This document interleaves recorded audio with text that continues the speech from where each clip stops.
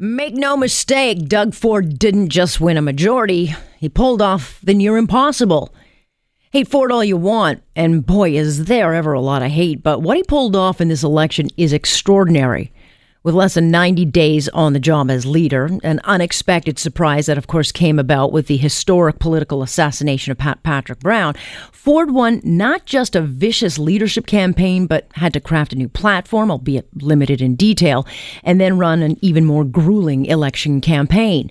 He faced two opposition parties, a hostile media, every major public sector union, numerous anybody but Ford campaigns, and several foreign-funded anti-Ford groups. And he didn't just win, he won in a landslide declared within minutes of polls closing. So hate him all you want, but it's historic, and he deserves recognition. It doesn't mean you have to like him or even support him, but it should be noted it is a pretty monumental feat. Naturally, of course, heads exploded on the left. Chants of throw him in jail rang out at the NDP crowd. Pundits and the chattering class reacted with outrage that a simpleton could not just pull off a win, but a massive one. Well, one well-known personality declared bigotry, racism, homophobia have won. Hate has won. Give me a break. Millions of Ontarians wanted change. You no longer want massive debt, deficits, lies, scandal. You want austerity, balanced books, and basic respect for the money we continue to see wasted. To suggest that those who voted for Ford are simpletons and evil is simply ignorant. Maybe the chattering class should chatter less and realize that once again, they got it wrong.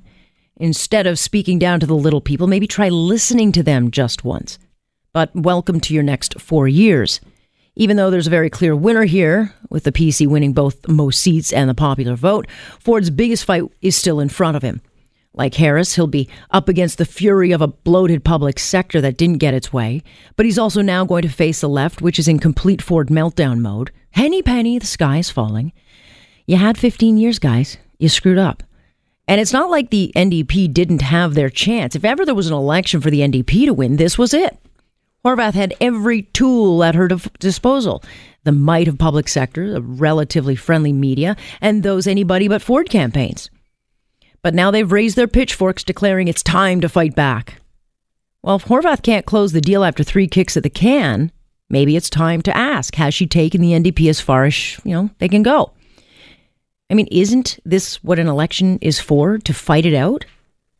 The people have spoken. You lost. Albeit, the NDP did have some small victories to celebrate. They have a healthy opposition, a chance to take an actual role in governing. They'll have finances and staff. They can build on that. As far as I can see, I woke up and the sky was still there. The sun is still shining and the world seems relatively intact. But make it clear. Let's make this clear now.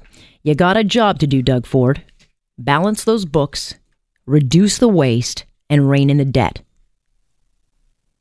I think he should be given a chance to deliver, but make no mistake, he and the PC party will get equal wrath from Ontarians who want to change and expect just that. Because if this is really all about the people, then Doug Ford must deliver. So get to work. And that is my point on point for this Friday, June 8th.